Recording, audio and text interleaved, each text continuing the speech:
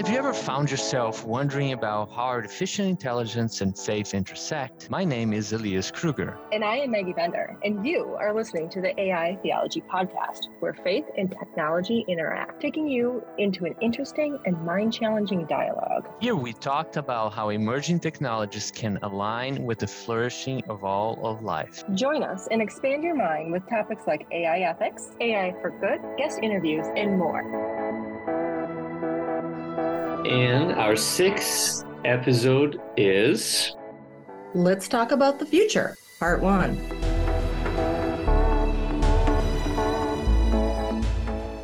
This is an interesting episode, a bit different from what we've done in the past. Just give a little bit of a background of kind of how do we get here? Why are we talking about the future? Why even go there? A few months ago, AI Theology, we kind of as a community kind of embarked on we wanted to think more about how do we focus our efforts so that we are, more effective. We have limited time, limited resources. We wanted to focus our efforts on a project. After discussing, having some conversations and dialogue, we thought that the best way for us to really use our time is really to start looking into the future and exploring just how faith and AI will interact decades from now. Doing that with some dialogue, speculation, prayerful reflection, we're basically hoping to paint plausible pictures of what may be ahead of us. There's a reason why we got there that we want to talk a little bit about today, but the more we discuss technology, especially AI, it just became clear that the rate of change was so fast. We're constantly talking about what it was going to be and what are the implications, where are things going. So in other words, we were kind of constantly being forced to be in the future. We are in a time of a lot of change, a lot of advances in this area. And so the only way to really try to kind of get around it wasn't really trying to track what's happening now, but really trying to see where things were going and then painting pictures of that so that maybe we could now take action to address whatever is coming next. Right.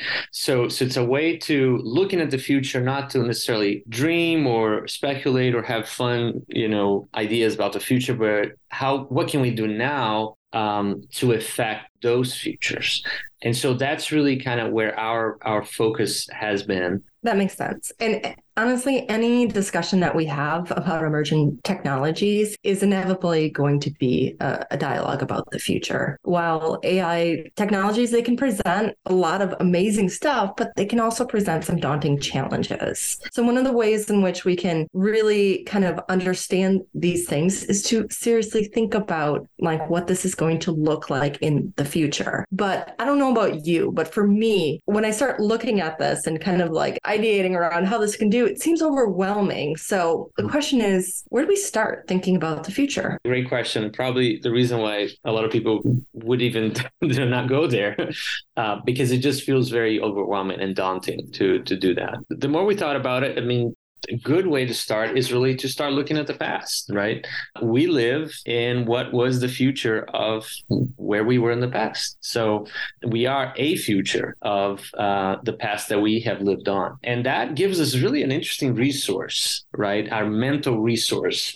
For those of us who are fortunate enough to be, have had enough laps around the sun to remember 5, 10, 20 years, right? We have this gift where we can remember earlier times, we can reminisce about it, and then we can compare it to where we are today, right? So that gives us a little bit of a baseline, as something to start thinking about, hey, this is how things were, this is how they are now. So possibly if we kind of project that into the future, we can start looking into the future. So that's kind of was really our first step was looking into the past. That sounds interesting. So what were you doing 20 years ago? No, it's a great question. 20 years ago, just for reference, this is being recorded in 2022. So we're really talking about 2002. And that was really a momentous year for me. I graduated from college and I got married. And I got my first job all in the same year and moved into Charlotte, North Carolina. Personally, so it was, to me, a very momentous year. But it's even interesting just to think about, if I think about, especially that time when I started working, how different things were. So I would get on my nice Volvo 240 1985 station wagon, drive to work downtown every day, 5 days a week. Can you believe, Maggie, that I would drive to work 5 days a week? No way. And I would sit in front of my desktop, and I remember, obviously there was internet, but I remember feeling guilty that I would just surf the net too much. And my surfing literally was at work was like going to like newspaper sites or watching soccer results for like a few minutes and then going back to work. And that was it. There was no additional, distraction on that. We would come back. I don't think I'm trying to remember if we watched the news, but I think we watched something every night, and it was on TV, normal TV. And, that was kind of life. And, I did have a phone. It was a big cell phone, and we had a landline too, because you had to have a landline because you just never knew, right? So life was definitely very, very different. How about you, Maggie? So in 2002, I was in college, not quite graduated yet, and honestly, I didn't even have a phone yet in 2002. I had to wait a whole nother year for that. But it was funny that you were talking about your desktop computer. Remember the giant monitors? I remember, like, as I was packing for college and bringing my computer, like making sure that I had enough room allocated in my car for my computer. Like you, everybody had a landline, seriously had to wait until somebody got home to answer their phone. Couldn't connect with them any other way. But, as a life in the time of college student, really, like, the things that I remember about that time period, like from a political standpoint, there was the 9/11 happened just the prior year. We had the axis of evil and the starting of the wars. And there was beginning to have a lot more cultural conflict between the Republicans and Democrats was starting up. But when I think back to 2002, unlike you, mine was not momentous, but like I had to really think what I was doing, because as a college student, concerned about grades, I worked at a grocery store, so like it was making sure that I was scanning enough items at a time, but there wasn't a whole lot. But from a technology perspective, had internet, had to run lots of cabling, no Wi-Fi, the reception was bad, so the TV didn't work in my dorm room. We had to go to the lobby to watch VHS tapes. DVDs, maybe it was the start of DVDs, but not a whole lot.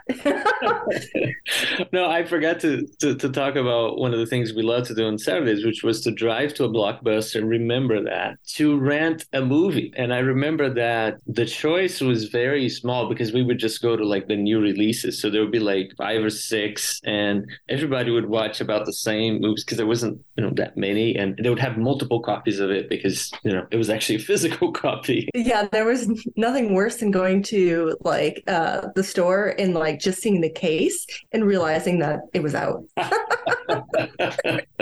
Yes. No, that was can you imagine not being able to like download today or stream? Yeah, no, that's the equivalent when Netflix doesn't work, right? And you're like, are you kidding me? I'm going to have to live with myself now. There is one thing now that sometimes I notice that on some of the apps, if you watch it almost to the end and you get to the credits, you try to watch the next episode and it brings you to the end instead of the beginning. Every time I see that, I hear, be kind, rewind. Yeah.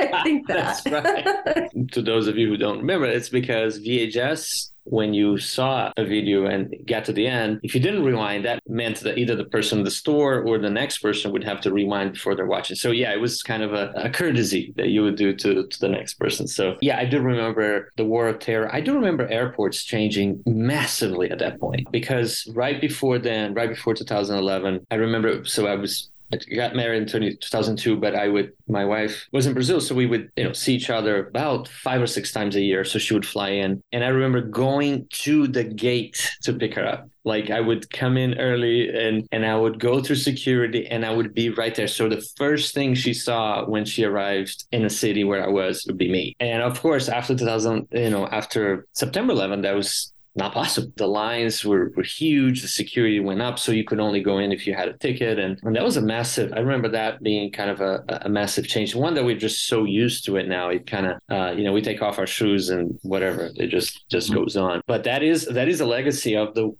war on terror, the attack on the World Trade Center that still lives on today. Yeah, no, it was George W. Bush was president. Remember him? So very, very interesting times. And I was just reminiscing with Isabelle, who is my partner in crime with AI Theology, really kind of produces all of this stuff that we're doing here right now. We just had election in Brazil, and Lula won. Turned out that 2002 he was winning his first time, so now he's back president of Brazil. And that in 2002 was a huge deal because he had already tried 3 or 4 times and had lost, and then suddenly he won, and it was the first kind of president that came from a very humble background that nobody expected. So it was very momentous moment, a very important time in that. So a lot going on, but definitely technology has changed. Yeah, no, so reminiscing is fun. I mean, Maggie, we could sit and really talk so much about this, but obviously there are some pitfalls in kind of using the past as a reference for the future. And I think the big one that we want to be careful with is that we are going to assume, especially if we say, hey, 20 years ago it was like this, now it's like this, then 20 years from now it's going to be, the same change. We are really assuming that the rate of change is the same. And what we're seeing with technology is there is an acceleration of change. Right. So it's important to, while it's good to kind of create that as a baseline, it's important to be aware that the rate of change is increasing. And therefore, maybe a better, maybe one way to frame it would be, well, what happened, the change between 20 years from now, from 20 years ago is probably what's going to happen maybe 10 years from now. Right. So maybe you shorten your future, and that's kind of how you calibrate. So that's kind of one of the pitfalls. As we do in our podcast here, we have to ask the question, what about theology? So Maggie, what about theology? Well, first of all, one could say the whole Judeo-Christian tradition is built around the practice of remembering. The Eucharist is the remembering. And as we look back in our history, we also learn from not only those people in our lives that are older than us to see the impact of their spirituality on us, but also to the people in history. Catholics look at saints. A lot of evangelicals will focus on the patriarchs and early Christianity and see that. And just even going back to the Bible, you're just going through a process of remembering. So from a baseline, it's all about remembering, right? And I mean, there are so many admonitions throughout the Old Testament about remember, such and such. Even the Psalms, remember your God, remember the deliverance in Egypt, right? The very history of Israel is about remembering the redemption in Israel. And then the history of Christianity, remembering the life of Jesus, 2,000 years ago. So obviously this practice of reminiscing and remembering is very much embedded in the DNA of the Judeo-Christian tradition. But on the other hand, there is also a way looking forward, right? So in some ways it looks back in the past, but then it also looks forward, which is that wonderful theological word that we'd like to say, eschatology, which is, looking into the last things. But this idea that history, has a goal, like an endpoint. We're moving towards something. Yeah. And I love that you brought up eschatology. I had a biblical professor who always remember this, and I use this kind of as a pattern for some different types of approaching different problems. But the protology is in the eschatology. So basically the beginning is in the end, is the point there. And what that's really saying is that by looking at the eschatology, things that happened in the beginning is what's informing that eschatology. They're bound together. So there's a certain sense in which, even when you look at, the Bible, you start with Genesis and you end with Revelation and then into the new creation. Yeah, no, I think to dig into that point a little more, it is interesting. And I know a few books have been published around that. We start in a garden and we end in a city. But in some ways we're kind of ending in, as you say, in a new creation. So there is really, tension is the right word, but there's both a way in which the future is like the past, and then there's also a way in which the future is not like the past. So maybe one way to think about it is not that it's linear or not even cyclical, but there's a spiral where we see movements that are similar, but we always end up in a new place. Yeah, absolutely. I love the thought of it being a spiral, because you're going beyond, you're sublating, and you're going beyond, and it's always drawing you forward. And some theologians will even just talk about, God is pulling people through history, that everything is kind of angled towards him. Right. And I don't even say some theologians, especially my favorite ones, one of them being Moltmann, almost says that God is the future. Like the only way to believe is that God is reaching us from the future and pulling us into it, right? And so the only place where you can really place God is in the future, not in the present,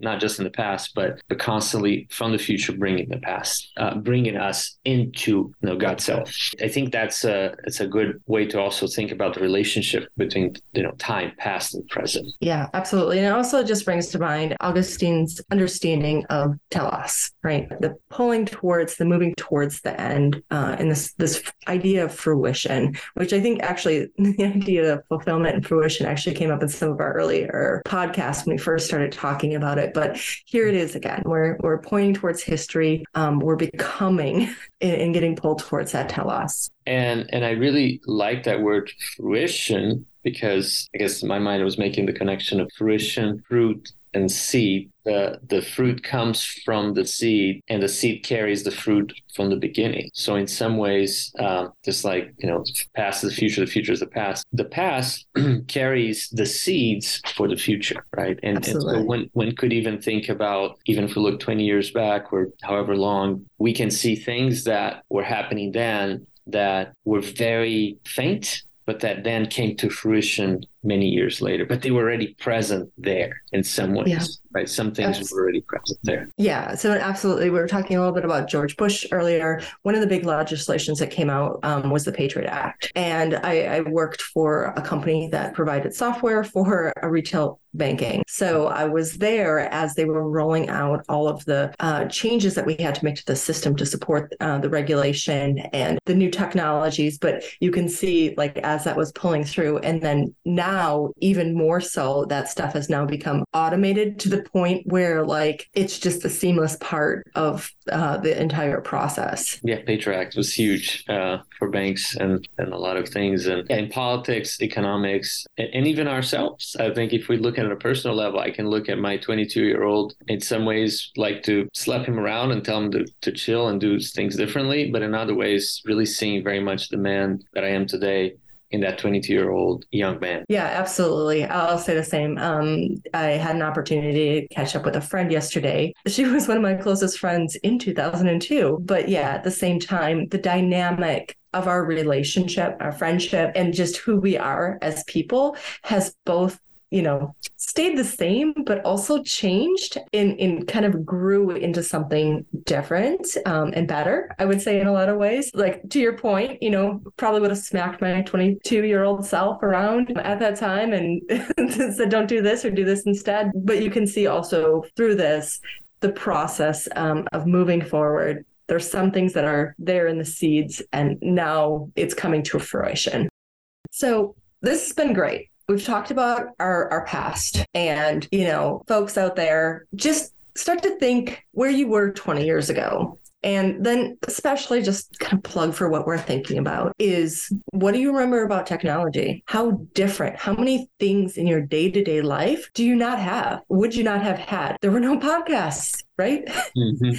Yes. There was no Zoom, right? Well, maybe there was. I think the best was kind of party lines where you could have audio calls with multiple people. But if we think about like that rate of change, so just call it to you guys. Think about that. Think about the theology as well. Some of these points that we drew out, talking a little bit about eschatology, the telos, the idea of being a spiral versus linear or maybe cyclical. But I don't know. Do you have any words of encouragements or challenges out for our listeners? Yeah, no, I would definitely encourage you, and don't get too caught up on the 20-year. It was good. Honestly, it was good for me because it was just kind of felt like a good remembrance. But it could be 10 years, it could be 30 for some of you, right? But definitely, going through that exercise, I think is worthwhile, and even to just see how things have changed, whether it's for good, for bad, or maybe how things have not changed. There are certain things that maybe have remained the same. I think this type of time design thinking is a skill that we probably all need to develop. And so I would encourage, this is a small way to get started. In our next episode, we'll talk a little bit more how we'll actually start looking into that, maybe looking into scenarios and how we're going to treat the future. But for now, let's look for the past as a reference for the future. Absolutely. Stay tuned for part 2. Yes. We have reached the end of our episode. But this kind of conversation doesn't have to end here. We'd love to hear from you in our Facebook community or in our site. Don't forget to subscribe and let us know what you think. And as always, you can join this conversation on all sorts of platforms. We got Instagram, we got Facebook groups, and all are at AI Theology. And also, don't forget to follow us on your favorite podcast platform. Goodbye. Goodbye.